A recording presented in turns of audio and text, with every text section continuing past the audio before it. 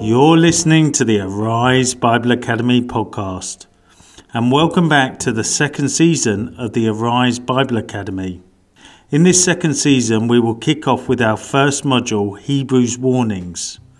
In this first lesson, No Drifting, a first of 4 studies, Philip Edwards will introduce the warnings of Hebrews and examine the danger of drifting. We hope you enjoyed today's teaching, and please remember to head on over to ariseministry.org.uk for all the latest news and upcoming events. And also you can follow us on social media at Arise Ministry UK. And now over to Philip Edwards. As Christians, it's important that we keep moving forward. And if we don't, the danger is that we'll slip back. There's no static place with God.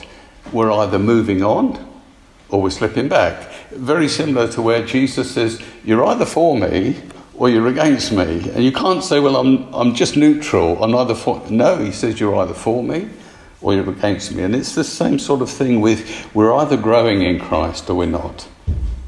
So we're deceived if we think we can simply just tread water in the kingdom. You can't do that.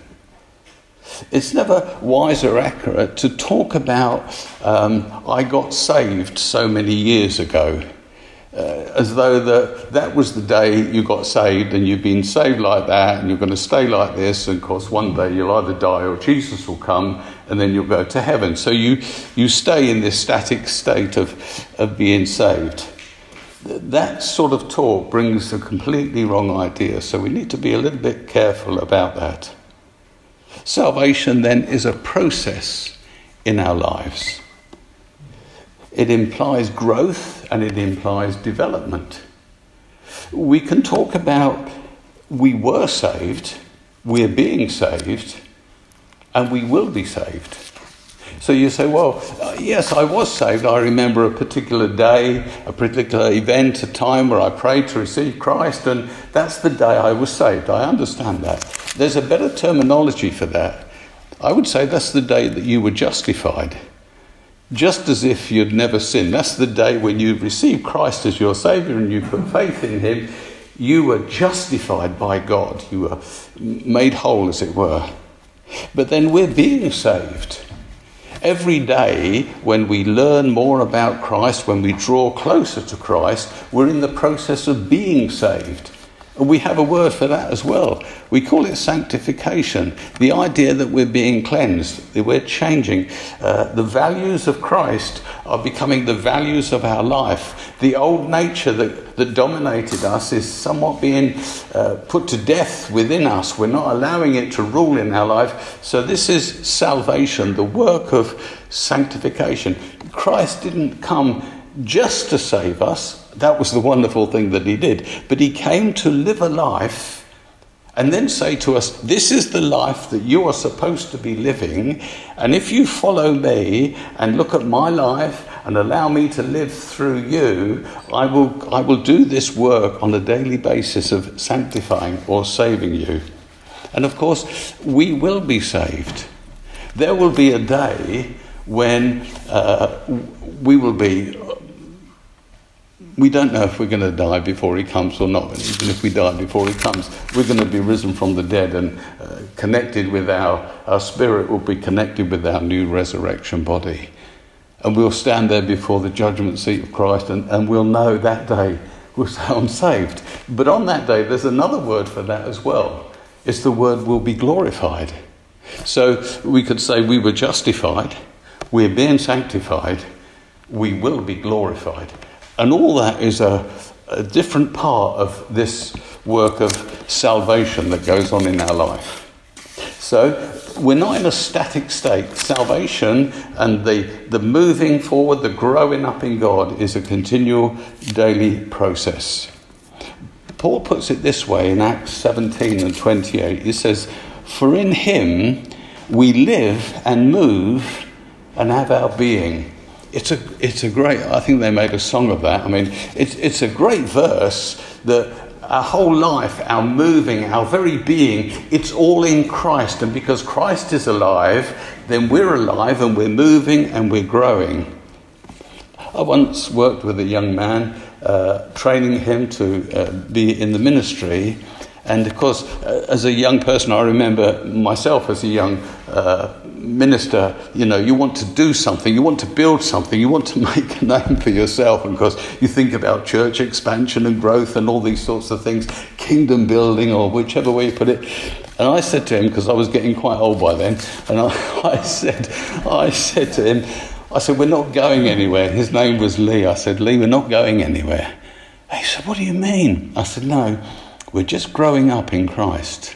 Because I said, we might see a lot of expansion and we might see a lot of decrease. We don't know what's going to happen, but I'll tell you one thing, day after day, whether it's good or bad, we're growing up in Christ. And that's what we've got to grasp hold of. It's not about building the biggest church. I mean, that might happen or it might not. But it's about growing up in Christ. Another verse that's similar is in Proverbs 4:18. It says this, the path of the righteous is like the first gleam of dawn, shining ever brighter till the full light of day. The path of righteousness. You see, when we came to Christ, we were declared righteous. It was imputed to us. God could communicate to us because he justified us, which meant that we were made righteous because of our faith in Jesus Christ. But he said, now you're on a path. And I love the way it puts it, the path of righteousness. We're moving along this path. And it's as though the sun was there behind us and it's rising in the sky. And we're walking and the sun's getting higher and higher until we reach the noonday and it's at its brightest. And then we've arrived. The path of the righteous is like the first gleam of dawn, shining ever brighter till the full light of day. We just keep moving forward, moving on in this salvation.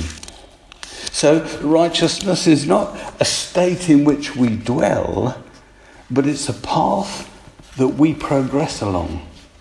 And we have to be really, really patient with people. Sometimes, we expect people to be further along the path than they are because they might have been a Christian for many years and then we get frustrated with them, or they might even hold a place of seniority in the church, but they haven't moved on particularly. They're in a place of maturity, of seniority as it were, but they haven't really grown or moved on. Unfortunate, because often they're seeking to lead people who have known more or done more or been further than them, which is very tricky to lead in that sense. The light on your path gets brighter and brighter every day until you reach your goal. Does Jesus become more beautiful, more lovely, more wonderful? Or is he the same Jesus that you stumbled across when you got saved? Every day we crave more light, more revelation of God, to understand him more. Oh, we've got so many questions, haven't we? Why? Well, if we just sit at home asking the question why all the time, we're never going to learn anything, that's for certain. We've got to dig into God's word. And we've got to make sure we do the things that we can advance in the kingdom. True biblical faith, it not only keeps us saved, but it gently pushes us forward. It's another one of these situations in the church. The word's just left my mind. When you say one thing and do another, or it appears one thing and another. A paradox, sorry. A paradox. It's a paradox. We're at peace, aren't we, being Christians? But we're not at peace, are we? We're frustrated. And we're all right with God, but we're not all right with God at the same time because we want more. We want to understand more, and we are saved, but we want to be more saved. So this paradox is working all the time in our Christian life, and we've got to learn to handle it. Not become frustrated with us or ourselves or other people or anything else, but somehow handle the tension and the different paradoxes. So the Holy Spirit is always gently either pushing us or calling us forward to the brighter time, to the brighter day. Constantly, we must be on our guard against the enemy, because he's always there seeking to pull us off the path, cause us not to want to press on. 2 Corinthians 11, 2 and 3, this is Paul speaking here. He says, I'm jealous for you with a godly jealousy. He loved the people that came to put their faith in Jesus Christ. I mean, as we read, the things that he's written, they were like his children. He would have died for them, wouldn't he? He was passionate about them and passionate they would follow the Lord. He said, I'm jealous for you with a godly jealousy. I promised you, talking like as though we were the bride of Christ, I promised you to one husband, to Christ, so that I might present you as a pure virgin to him. But I am afraid that just as Eve was deceived by the serpent's cunning, your minds may somehow be led astray from your sincere and pure devotion to Christ. See, we can be led astray in that if we're wanting to go on in this Christian life, it's a sincere and a pure devotion to Christ. To Christ. Not to the church or not to ministry. It's to Christ. It's pressing on into him, wanting to know more about him, wanting to know him more and in a deeper way. The bride finding out about her groom. She's pushing forward all the time to discover more and more about this wonderful one that she's going to marry. And Hebrews 10, 38 and 39, it says, but my righteous one will live by faith. And if he shrinks back, I'll not be pleased with him. But we are not of those who shrink back and are destroyed, but of those who believe and are saved. See, we can shrink back. This whole thing is pressing on, moving forward, making ourselves more and more presentable. So when we meet Christ, we're not just made fit because he's made us fit, but there's been an inner purity that we've worked on, pressing into to meet this one, Jesus Christ, that we love. God is behind everything, but we work with him, our passion and our desire for more of God. And he says, don't shrink back from it, ever. Don't let Satan deceive you so you pull back from what you know to be true, because he says, if you do that, I won't be pleased with you. Now, he doesn't say he doesn't love us. God doesn't ever not love us. But if we've had children, we love them dearly, passionately, but sometimes they don't bring us pleasure. And we become very displeased with them. And we have to express that displeasure at times because they've done something so weird, but because we love them passionately. And so because maybe we love them so much, we're a bit sterner with them. We're a bit more forceful than if they were just somebody else. We would think, this doesn't matter so much to me, that they're somebody else's responsibility. Satan, you see, is trying to get you to shrink back. Complacency, just ease off a little bit. Just ease off. You're a bit too much. I've never met anyone who's too much. I've met some weird people, don't get me wrong, but no, you can't be too much. It's like saying to a girl, oh, I think you love that boy too much. You go, don't be stupid, you can't love anyone too much. That's a stupid thing to say. So I love passion.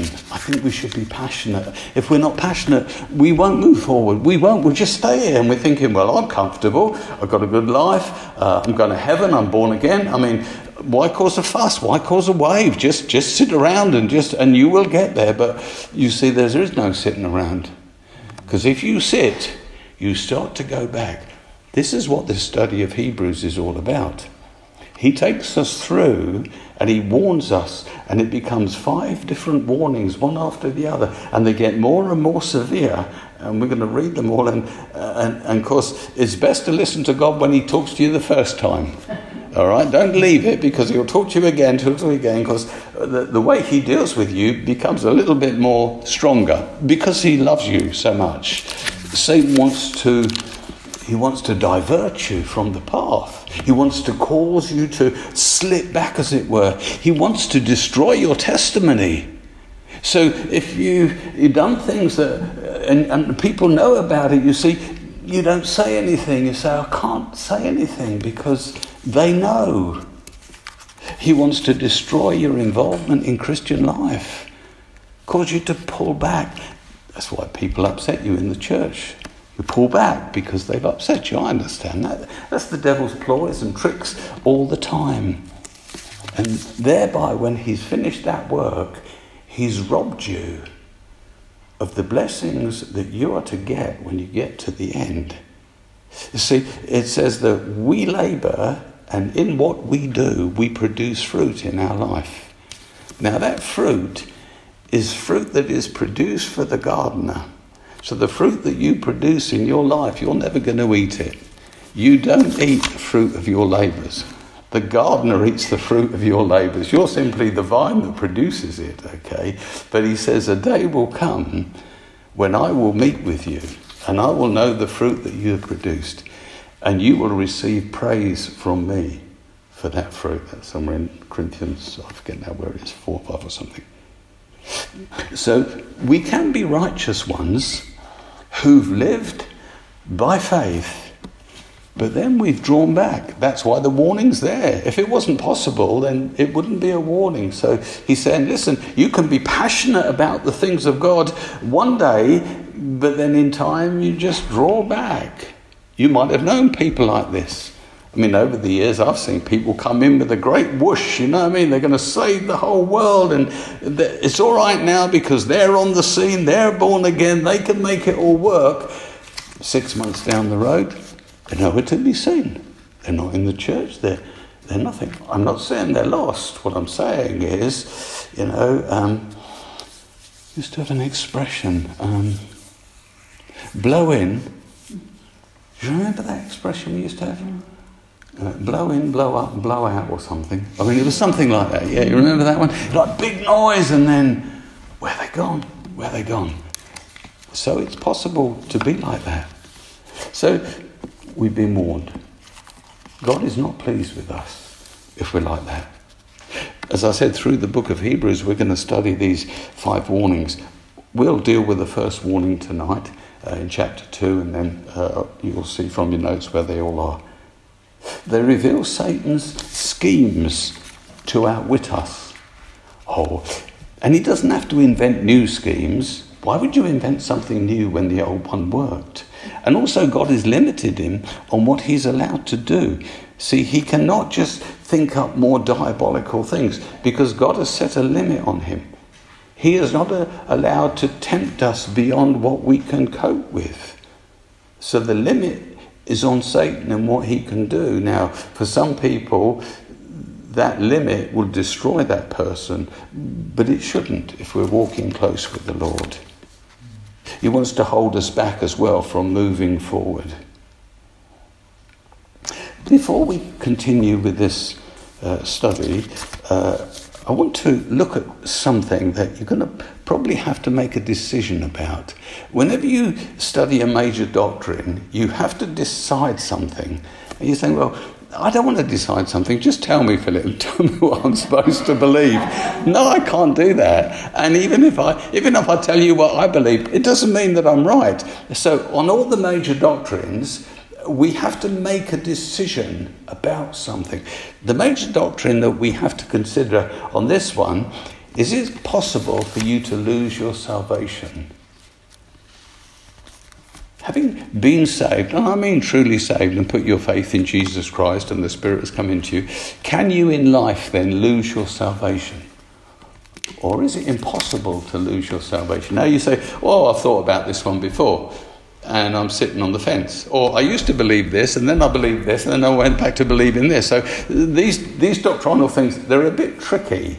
And I've done that a little bit because you can listen to great theologians that put one side of the argument and another great band over here, And you like a little minion in the middle thinking, am I supposed to work this out? Well, you just have to rely on the Spirit and come up with what you feel the Spirit is saying about it. Do you believe that you are eternally secure having been saved? You don't have to answer that. You'll know by the time I finish this talk what I believe, but you don't have to believe what I believe. And that's fine, isn't it? I can only say I believe this, and we won't fall out about it, because I'm not saying you have to believe what I believe or this is the truth. I believe it's the truth. That's why I believe it. I wouldn't believe a lie.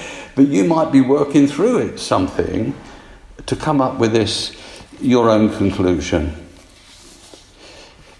Are we saved irrespective of what we do?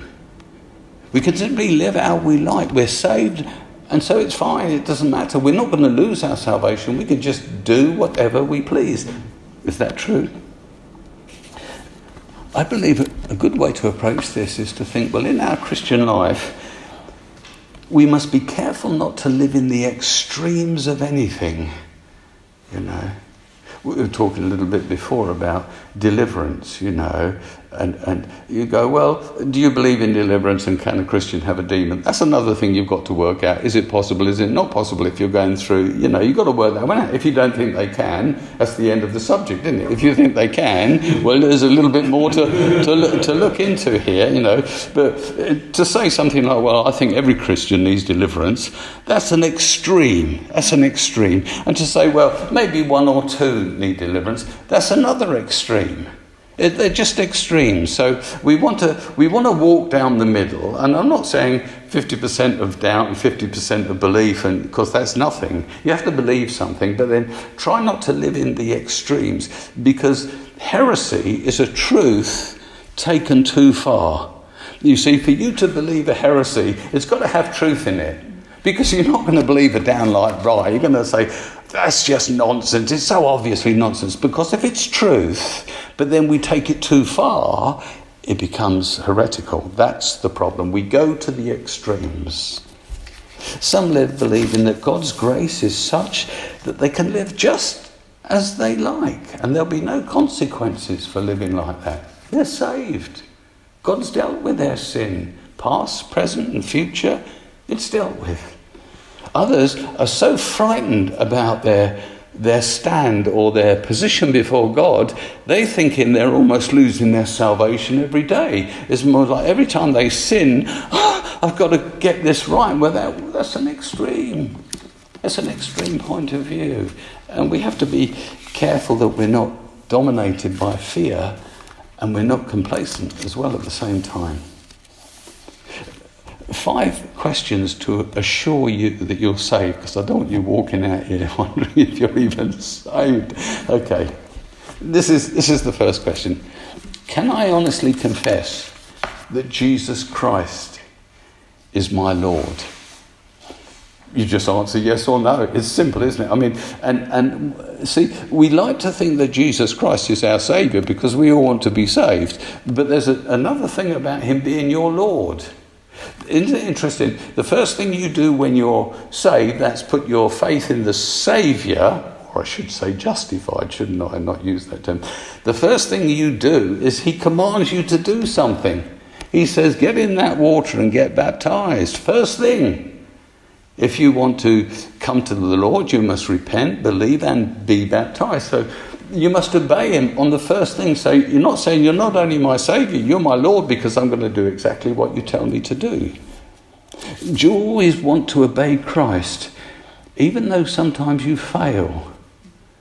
I've got this attitude, listen, if I could live my life and never sin, that's how I would live it. I would never ever sin ever again, because in reality I know I will. We sin in our thoughts, our actions, our attitudes sometimes. It's just, until we are with him where there is no sin, we'll probably struggle. But we press on as far as we can without it. Am I disappointed in myself when I sin? Oh, Lord. That's another sign that you truly are born again. Do I keep myself from the devil? Do I avoid certain places and people and activities? Do I know that if I go there, I'm a bit weak in that area? I'm going to back because I don't want to mess up. And we've all got different areas where there might be weakness within us, and so we pull back from these places. Do I love other Christians even though I find them difficult at times? Aren't some Christians a real pain? I mean, God bless them, but they are hard work, okay? But, you have to take a step back and thinking, that's my sister, that's my brother, Are they ever going to change? Probably not. So I just need to get on and bite the bullet and love them and be gracious with them and just, every time you meet them, say, Holy Spirit, help me, please. Just pour your grace into my life, work through me, because I'm really struggling with this. Certain ones are EGRs, extra grace is required with them. Okay. And the last little one, have I received the Holy Spirit in his fullness, and I speak in other tongues? That is a seal that he has placed upon us. The receiving of the Holy Spirit, the speaking in other tongues, is a seal of the Spirit that we're born again. Because if we hadn't received him, the Holy Spirit could never come in, because the inside of us has to be cleansed by the blood of Jesus. And so he has access then to come into our lives. If we have not been cleansed by his blood through faith in Jesus Christ, the Holy Spirit will never come. So, sometimes when the enemy gets on your case and starts to challenge you about your salvation, just give him a real burst of tongues and shut him up and say, well, there you go, on your bike, listen to this, Satan. And I also believe if you're ever down in the dumps, which is like Satan on your case, just start speaking in tongues. I'm always surprised that it works. Always. I don't know why I am thinking, why are you surprised? I am. Because as I do it, and I might do it for 20 minutes or something, or if I'm driving somewhere and I feel it, I'll do it. And then I find, everything's got better. It's different. It's lighter. So, I will always press on about the Holy Spirit speaking in tongues, and that's about it. Okay, three verses now that assure us of our salvation. The first one is that we are chosen by God. It says in Ephesians 1 and 4, it says in other places as well, is it John 15 and 16 where he says, I have chosen you, and all that stuff to bear fruit. He says, for he chose us in him before the creation of the world to be holy and blameless in his sight. Now, I'll tell you what I think about this choosing. When I say I think about it, you know what that means. This is what I believe. So you don't have to believe this, you can believe something else. So I'm just putting this in here. I believe that he did choose me before the creation of the world, before the world ever was. Now, this is a bit of a difficult thing to think about timelessness, okay? But God lives in timelessness. So everything has already happened with God. Everything has happened. That's crazy, isn't it? There's no start, there's no end. It's just this big thing where God is in it all. But if we say that before the creation of the world, that's from our perspective. There was no world, then he created it. But from God's perspective, it was no creation. There was creation. There was the end of creation. It was all one big thing. Anyway, see, it's difficult, isn't it? So don't go there. It's very confusing. Anyway, but this is how I see it. God could look through time and he could see me born and he could see me confronted with the gospel and he could see me putting my faith in Jesus Christ as my Saviour. He could see that. He could see me choosing. And because he saw me choosing, he chose me. You understand? I think that keeps integrity. Some people will say, oh no, God chooses some and rejects others. I have a bit of a problem with my God. Not that I know a great amount about God, but I'm comfortable with he let me choose. And knowing what I would choose, he chose me. That's how I say it. So I was chosen before the creation of the world, but I still chose for myself. I wasn't controlled by God for what I would choose. For he chose us. I was chosen before the creation of the world. That's just fantastic. I'm in. I'm on this. And I'm not going to get out of this thing. The second thing is that our salvation is not based on works, but it's based on his grace.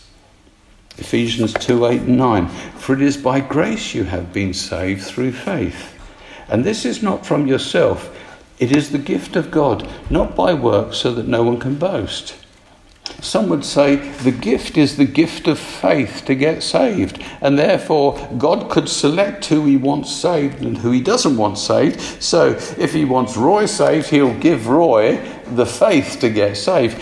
But if he doesn't want Edward, he won't give him the gift of faith to get saved. See, I struggle with that, because that's the election thing that I struggle with. So I think the gift that he's given us is not the gift of faith, but the gift of his mercy, in that he reached out to all of us.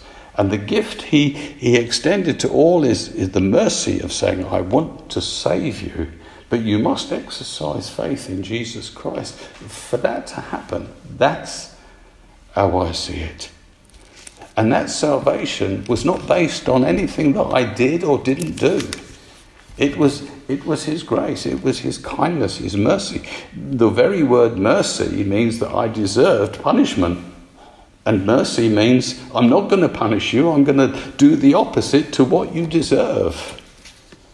The third thing is that Christ has the power to keep us. Oh, isn't that wonderful? It doesn't matter how much of a wally you are, you're safe in the hands of God. And nothing can take you, nothing can separate you from his love that holds you. It says in John 6:39, and this is the will of him who sent me.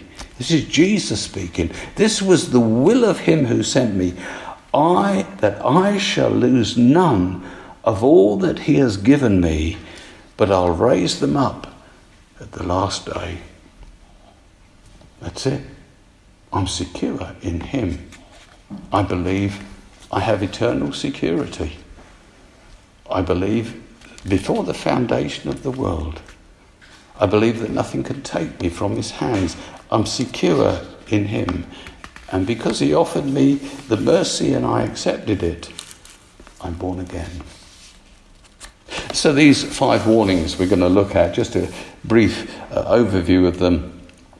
The first one is found in Hebrews 2:1-4. We're going to look at that after the break. It's about drifting away from God. So it starts off very gently with you, that if you're not careful, you'll start drifting.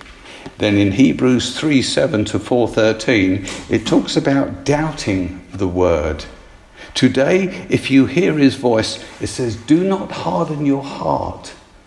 Don't doubt the word of God. Don't become hard against his word.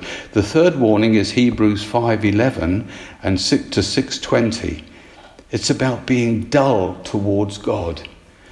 It says in that passage of scripture, we have much to say about this, but it is hard to explain because you're so slow to learn.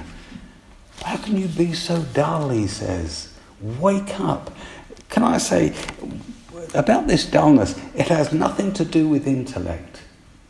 It's nothing to do with intellect. The things of God are spiritually revealed to our spirits. Oh, isn't that a relief? I mean, you don't have to be smart. It helps if you've got a brain and you can work some things out and you can read some books and you can see what people are saying. That does help. But listen, God will reveal things by his Spirit. And often this realizing what somebody's saying is the work of the Spirit. I'm reading a bit of C.S. Lewis. I don't know if you've read some C.S. Lewis stuff. Some of it is just nice stories that have really deep meanings. The other stuff is a bit tricky at times. And I'm reading this stuff and I'm thinking, okay, I understand that. I need to read it again now. So I'll read it slowly. And then I think, I'll read it again now. I'll read it slowly. And so it dawns. But it isn't because my brain is warming up. It's because the Holy Spirit reveals the truth that's in it to us. But sometimes we have to apply ourselves to the things of God. The fourth warning is Hebrews 10:26-29. We're told not to despise the word of God. And one of the verses says, if we deliberately keep on sinning, well, that is to despise his word. If we deliberately keep on sinning after we have received the knowledge of truth, no sacrifice for sin is left for us.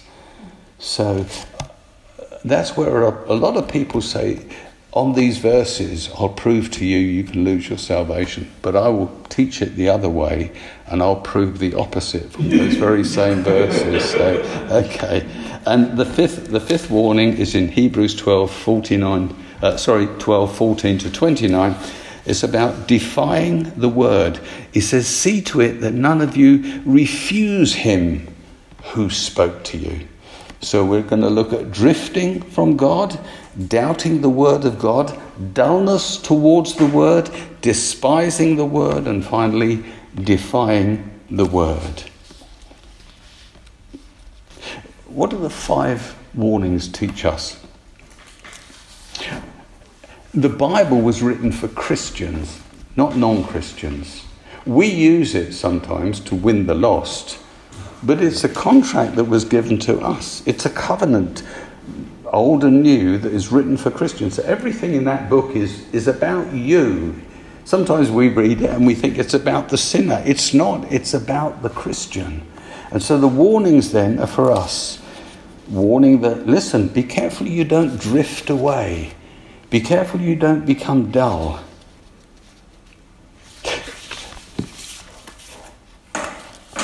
God is a caring father who wants the very best for his children.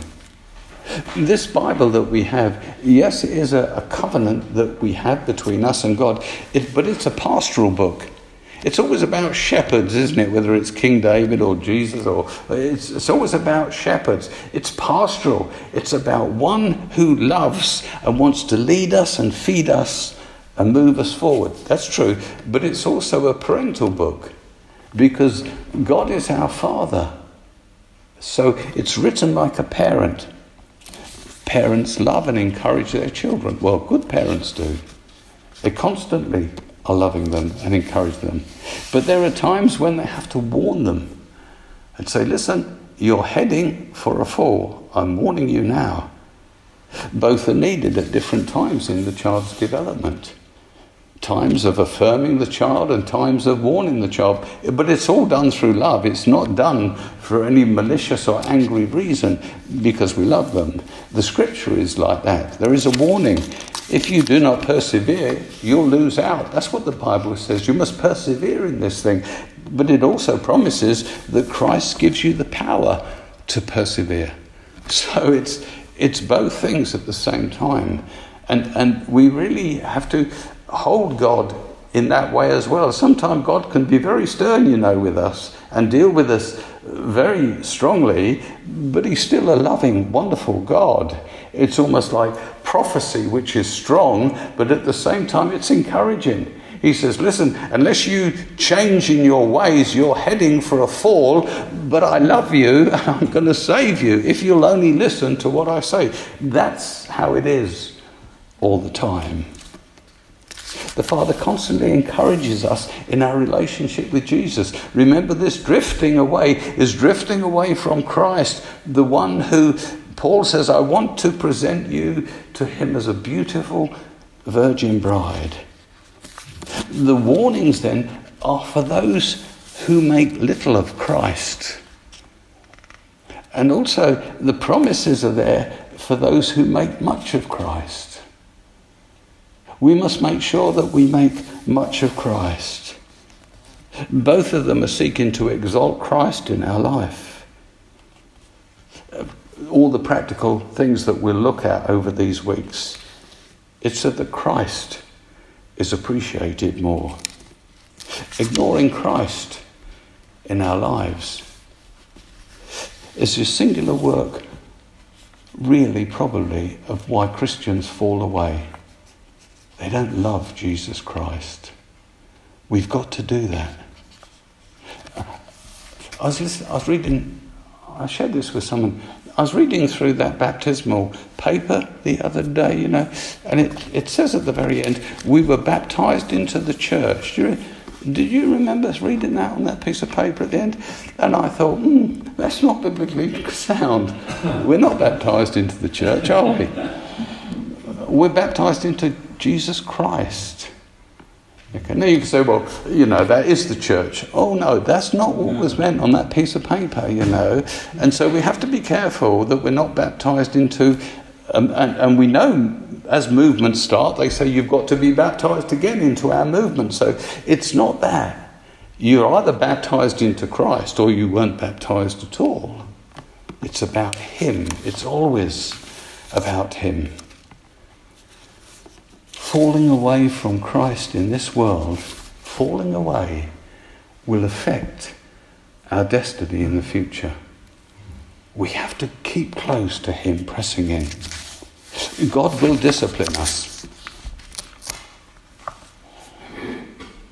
because He knows that our eternal destiny depends on His discipline, and He wants the very best for us.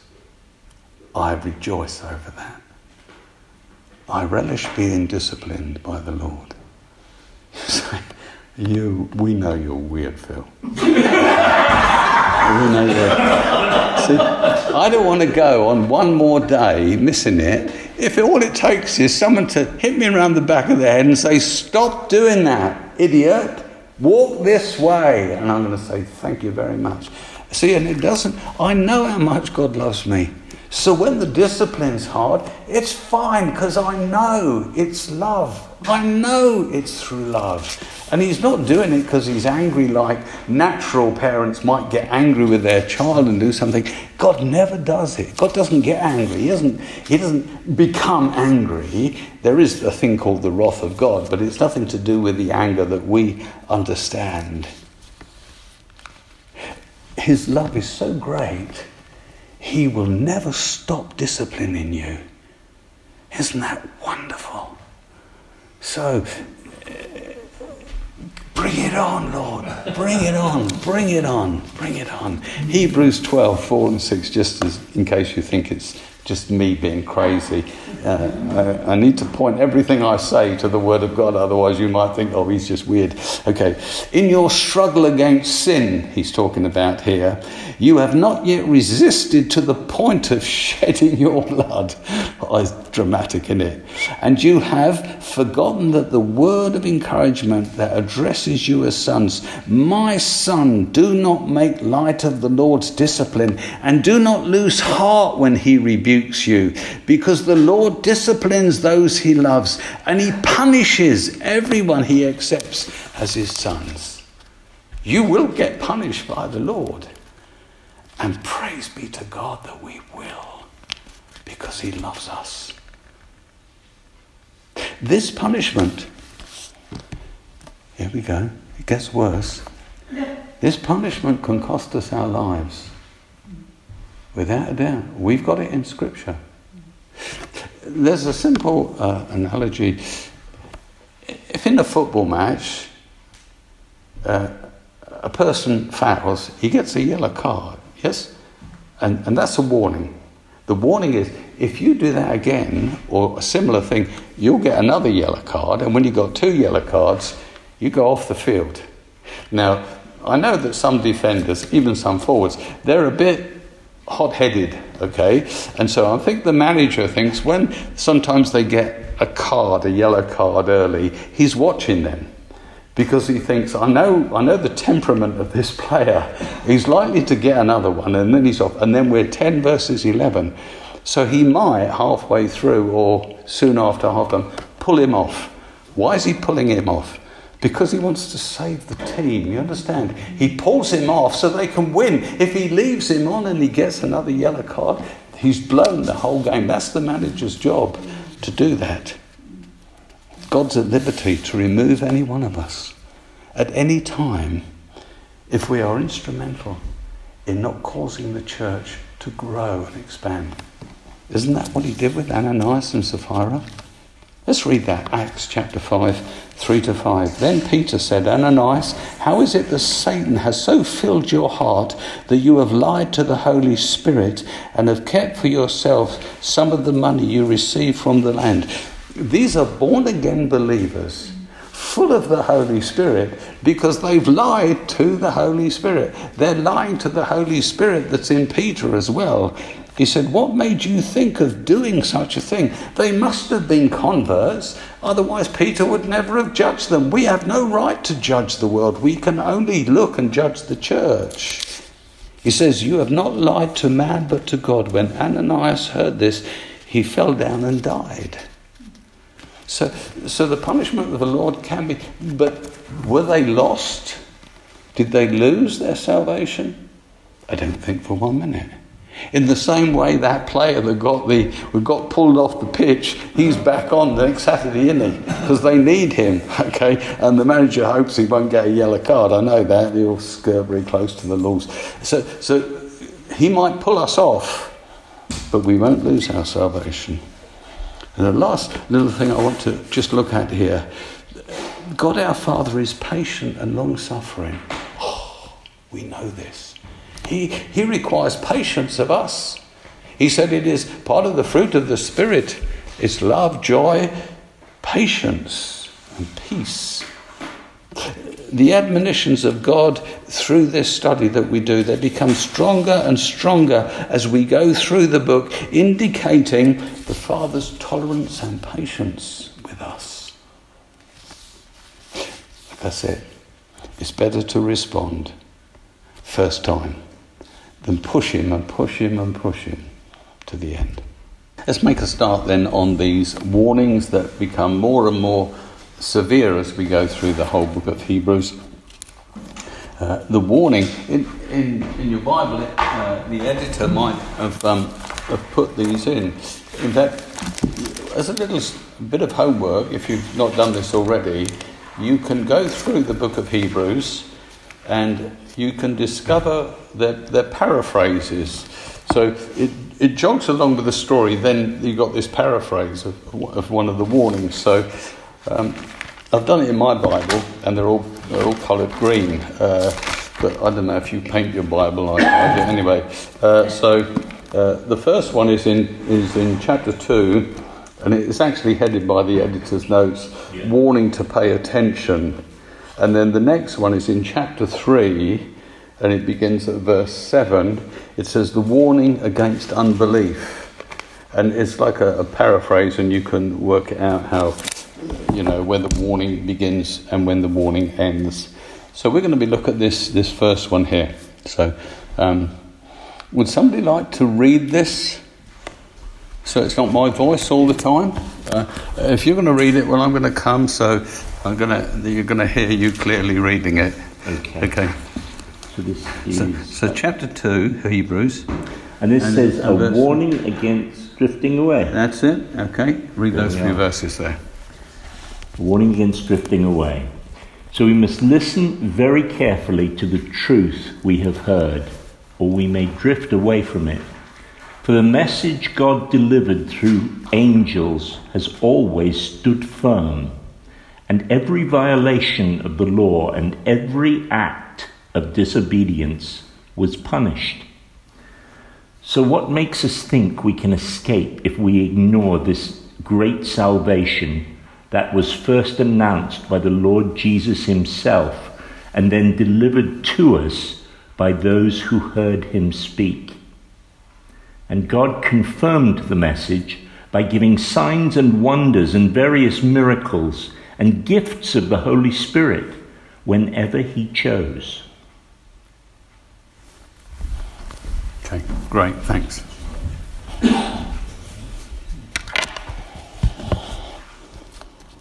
We'll go through it and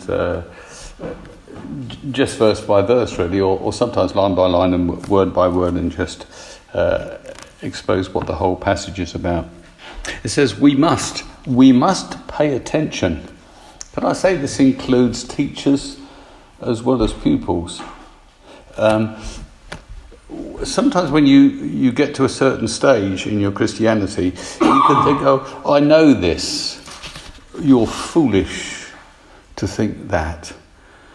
Because you're ever discovering more and more stuff. More and more is being revealed to you. So you might know the rudiments of something, but then the depth of it and then how it's connected to other things, there's always so much more to learn. So we must pay attention, is both for the pupils and for the teachers. It says that God speaks to us by none less than his own Son. Therefore, we should pay careful attention.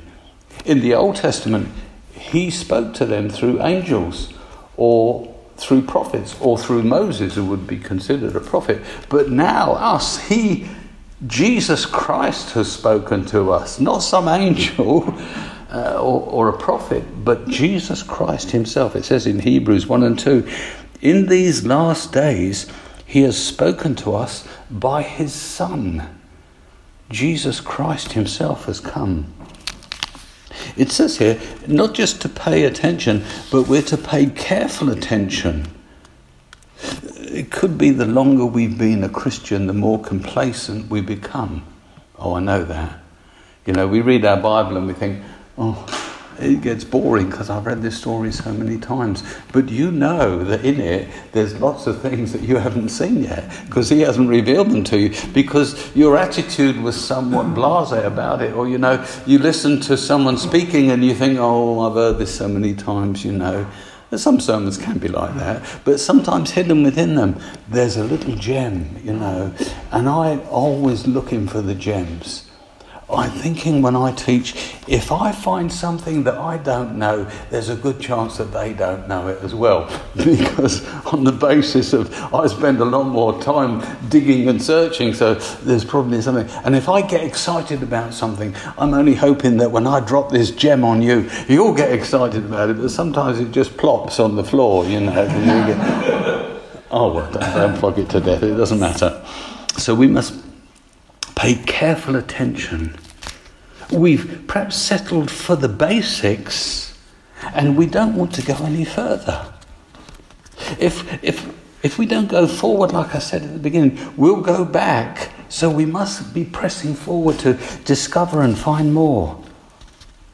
We can also lose ground that we once had. Have you discovered that? I discovered it in I didn't like it because when I was first in ministry, I mean, we were a growing charismatic church and we were doing lots of teaching and stuff like that. And then God led me into this ministry with homeless people where I never taught anything to anyone because it was a completely different group of people that you were ministering to. You know, it was about helping them and supporting them and loving them and just speaking. And I did that for a good number of years, maybe 10 or 15 years. Then when I went back into regular church, all the things the scriptures that I just knew like this, they'd gone. And I had to almost start again, you know. So we can lose things. We can lose ground fairly easily. And the danger in all these warnings, it's not about rejecting, but it's about neglecting. We don't reject the Lord, we don't reject his word, but we can neglect it. And then we're not learning much from it at all. When we neglect the exhortations of what God's word tells us, we start to drift. We start to drift. The nature of drifting is you don't know you're drifting. You know, you get out on that lie-low, and then you just put your head up and you're 500 yards from the shore and you think, oh, I better do something about this. But you didn't appreciate you were drifting. That's the whole point about it. In the Old Testament, God was quite severe, wasn't he? Chastising the people all the time as they drifted from his word. Because it's different now for us.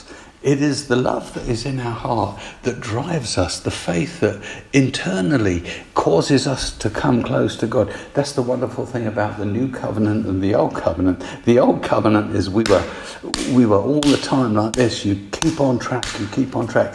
With this one, we keep on track through love and through faith. The working of the Spirit on the inside.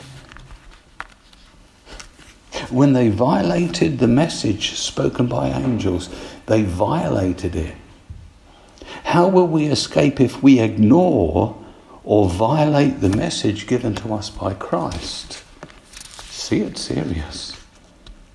Remember when they were supposed to go into the promised land, and there's a bit of a contradiction in Scripture. On one of them, it says God told them to send spies in. On another, it doesn't say that. It said God told them to go in. Well, even if he did send them to tell them to send spies in, which is a sensible thing to do, they were never meant to come back and say this is no go. They were just to come back and give a report to let the people know. Anyway, the report comes back. 10 negative, 2 positive, we know that. And so they don't go in, remember? And then Moses gives them a bit of a speech, doesn't he? And so they say, all right, and then we'll go in. And he says, don't go in, because God's not with you anymore. I'll read that to you. But Moses said, why are you disobeying the Lord's command? This will not succeed. Do not go up, because the Lord is not with you. You will be defeated by your enemies. For the Amalekites and the Canaanites will face you there. Because you have turned away from the Lord, he will not be with you, and you will fall by the sword. Quite severe, you see. They violated what God had said, and they never went into the promised land. Not one of them. The youngsters went in, but not them, apart from Joshua and Caleb, of course. God instructed his people to go into the promised land. Of course there were giants there. God knew that. But they didn't trust him. They grumbled. And they refused to obey. The result was they journeyed in the wilderness for 38 years. And every one of them died. It says they died in the sand.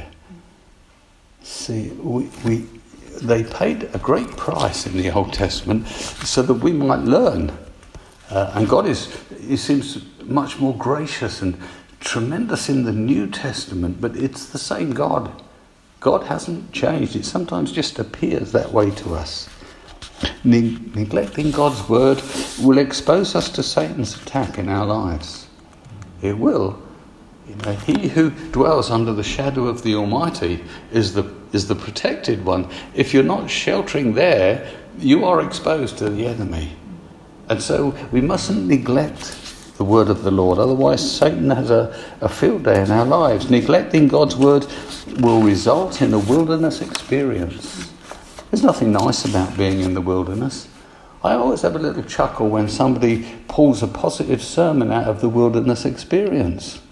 I'm thinking, no, they were just with zero faith, in total disobedience, and it said for 38 years God was angry with them. I mean, who wants to be there? Me, I want to go into the promised land. I don't mind the giants. I don't mind the battles and the high walls and everything. Let's take it up. At least God's with us. And then there's that beautiful chapter, where it lists all the cities that Joshua took one after the other. There's about 30 of them. It's just like, yes, God was there. Verse 2 speaks about violation and disobedience. To knowingly break God's word is a violation. That sounds a very serious word, doesn't it? To knowingly ignore God's word is a disobedience. That doesn't sound quite so bad. So we have to be careful. If we know what God has said and we're just not going to do it, that is a serious state of affairs. We have little or no excuse for not knowing God's word today. If we're too lazy to apply ourselves, then we're lazy. But we don't have a good excuse. God confirms or testifies to his word, it says in here, with signs and wonders. In the passage it says, this salvation, which was first announced by the Lord. Did you notice the Trinity here? This salvation that was first announced by the Lord was confirmed to us by those who heard him. Then it says, God also testified to it by signs and wonders and various miracles and gifts of the Holy Spirit. There he is, the Holy Spirit, distributing according to his will. When God speaks and you act on it, you will see miracles. Now, you say, well, do we ever see miracles?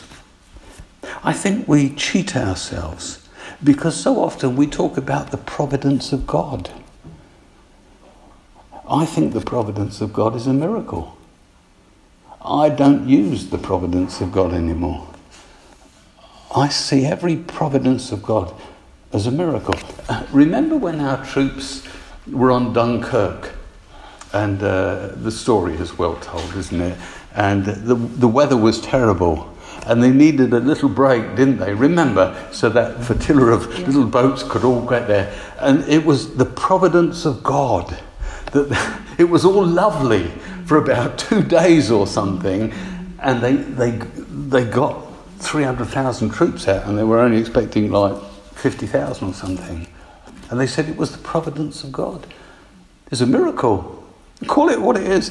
It's a miracle. It's a miracle. So you really experience miracles. Now you might say, oh, that was providential, that person was there who said that at that time to that person and that happened. That wasn't providence. That was God. Now you might say it was God, but it was a miracle. He performed a miracle.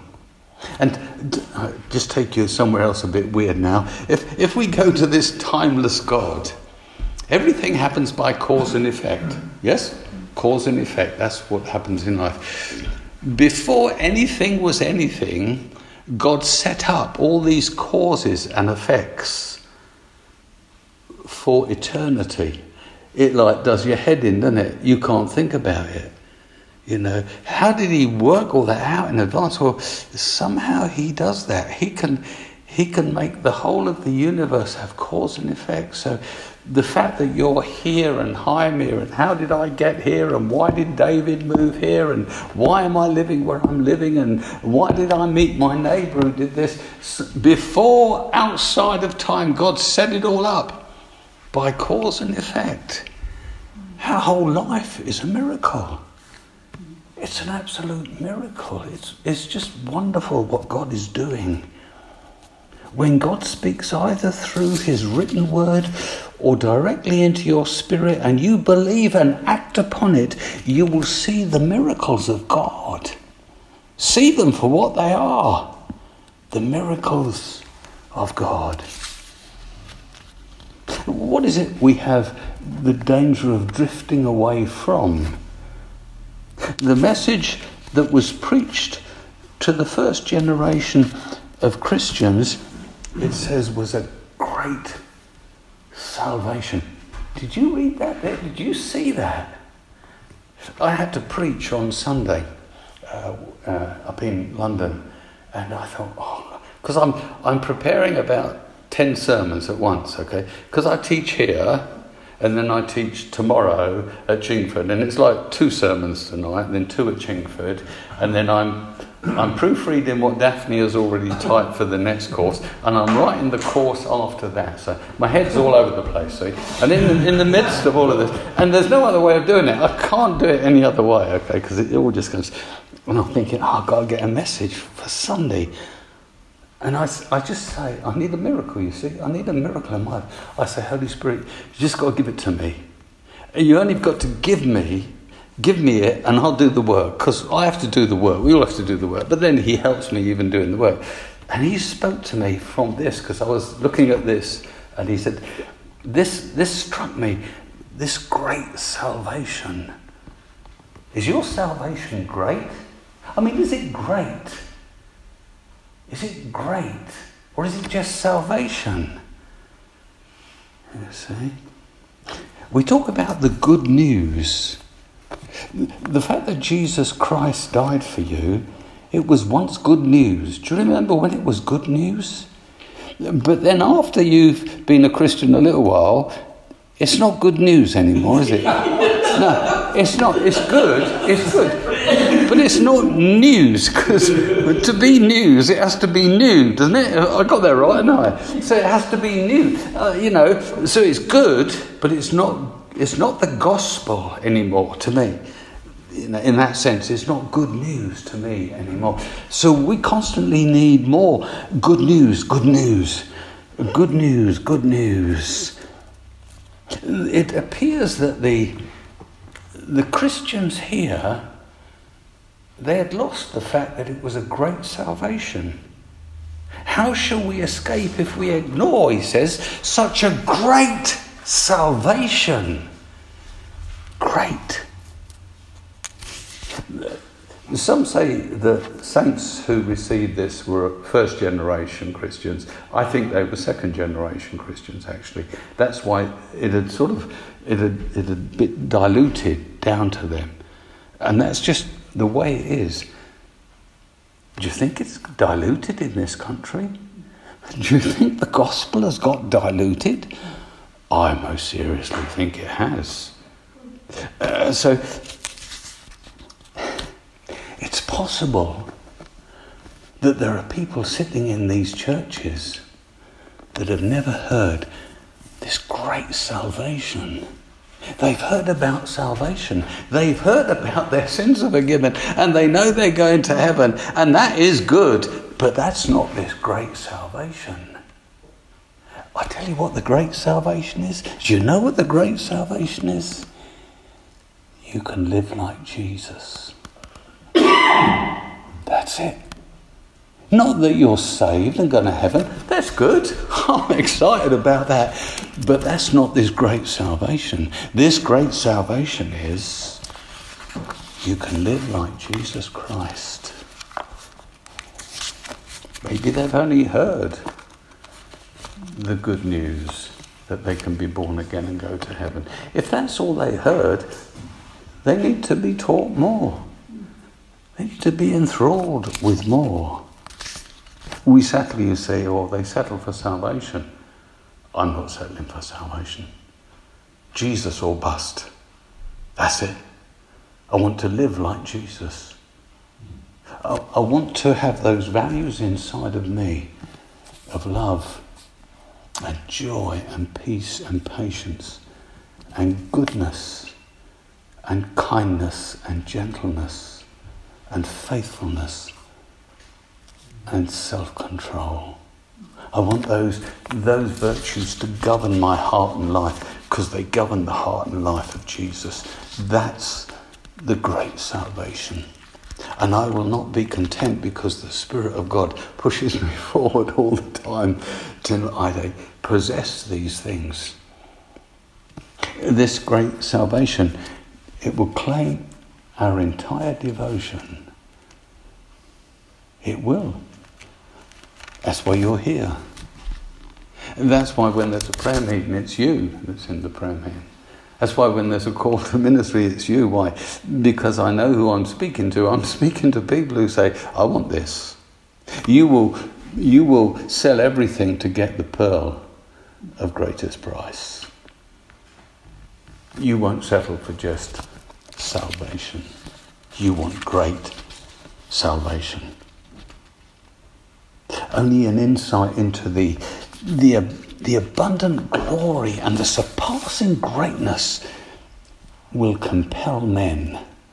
So you must get a vision. You must get a vision of what your life can be like.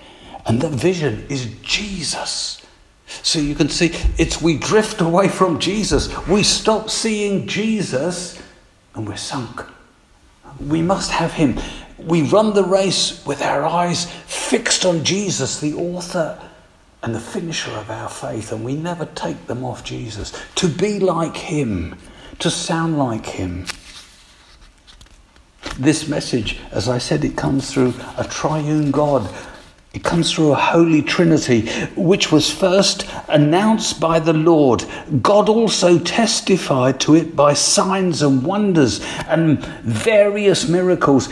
The gifts of the Holy Spirit distributed according to his will.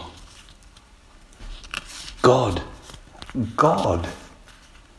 came to them.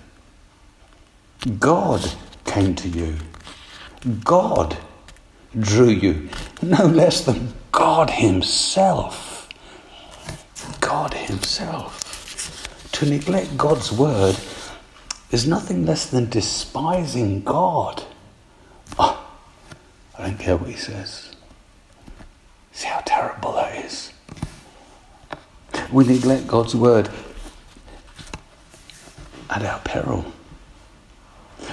The more we neglect his word now, the diminished responsibilities we're given in the next world. I want the top position in the next world. And I know how to get it. I go as low as I possibly can in this world. And by going low here, he will exalt me there. Jesus, he says in Philippians, doesn't he? He went all the way down as low as he could possibly go.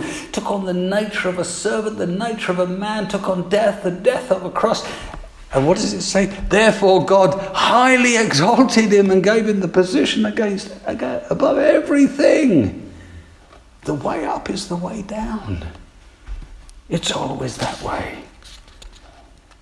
We should be hungry to discover his truth. The truth that's found in this word. More truth liberates us. More and more and more. That's the nature of truth. It liberates. And it helps us to understand this God who came and introduced himself to us. We must study to become, I don't like this word, but experts. Incorrectly, it says in 2 Timothy 2:15, experts in correctly handling the word of God. It's so vital. And we must always, as Peter says, be prepared to give an answer to everyone who asks us the reason for the hope that we have. When I was a young man, a teenager I think, I remember once in the church, it was Pentecostal. I don't know if they do this in other churches, but it was like this leader got me on the front and on the platform, and he said, "Sir, I want you to give us an account of why you believe what you believe." I couldn't do it. That's burned into me. I was so embarrassed. Felt so stupid. Not a good thing to do. But I can give a good account now. You know what I mean? We have to apply ourselves so we're prepared to give an answer to everyone who asks us the reason for the hope that lies within us. It goes on, and we're going to study this in Hebrews 5. It says each one of us should be teachers, be able to teach. Remember when we looked at those foundational teachings? I think we looked at that briefly there. It doesn't mean you stand up here with a teaching ministry, but every one of us should be able to sit with another Christian, and when they say things like, talk to me about the judgment, talk to me about the resurrection of the dead, talk to me about what repentance is, we should be able to teach, to explain what that thing means.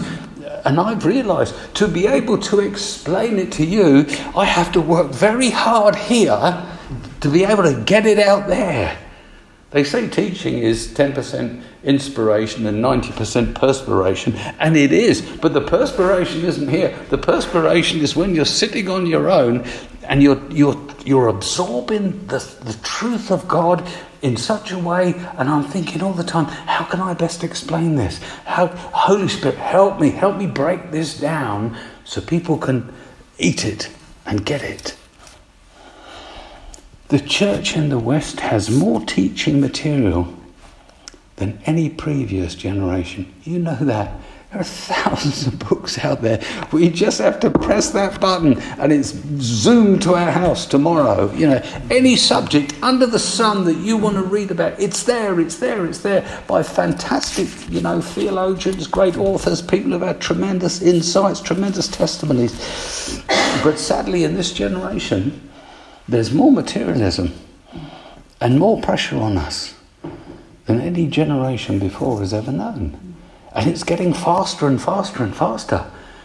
Even in our own lives, we've realised, you could once receive a letter and give a letter in a few days. Now it's going like this. The messages are flying backwards and forwards. We have to redeem the time. We have to sit down and thinking, I need to organise the priorities in my life. I need to study. I need to get hold of God's Word. It's a little book, isn't it? You know what I mean? As far as books go, there's loads of people who wrote loads more than this. So we've got this little book, but in it, we've got to come to terms with it, And if it's too much, well, just do a third of it. Just do the New Testament. That'll do. That'll keep you going till Jesus comes. If you don't even bother with the Old, it helps you with the Old to understand the New. But we need to... Where is everybody? Where is everybody? Let's hope they're plugged into someone else.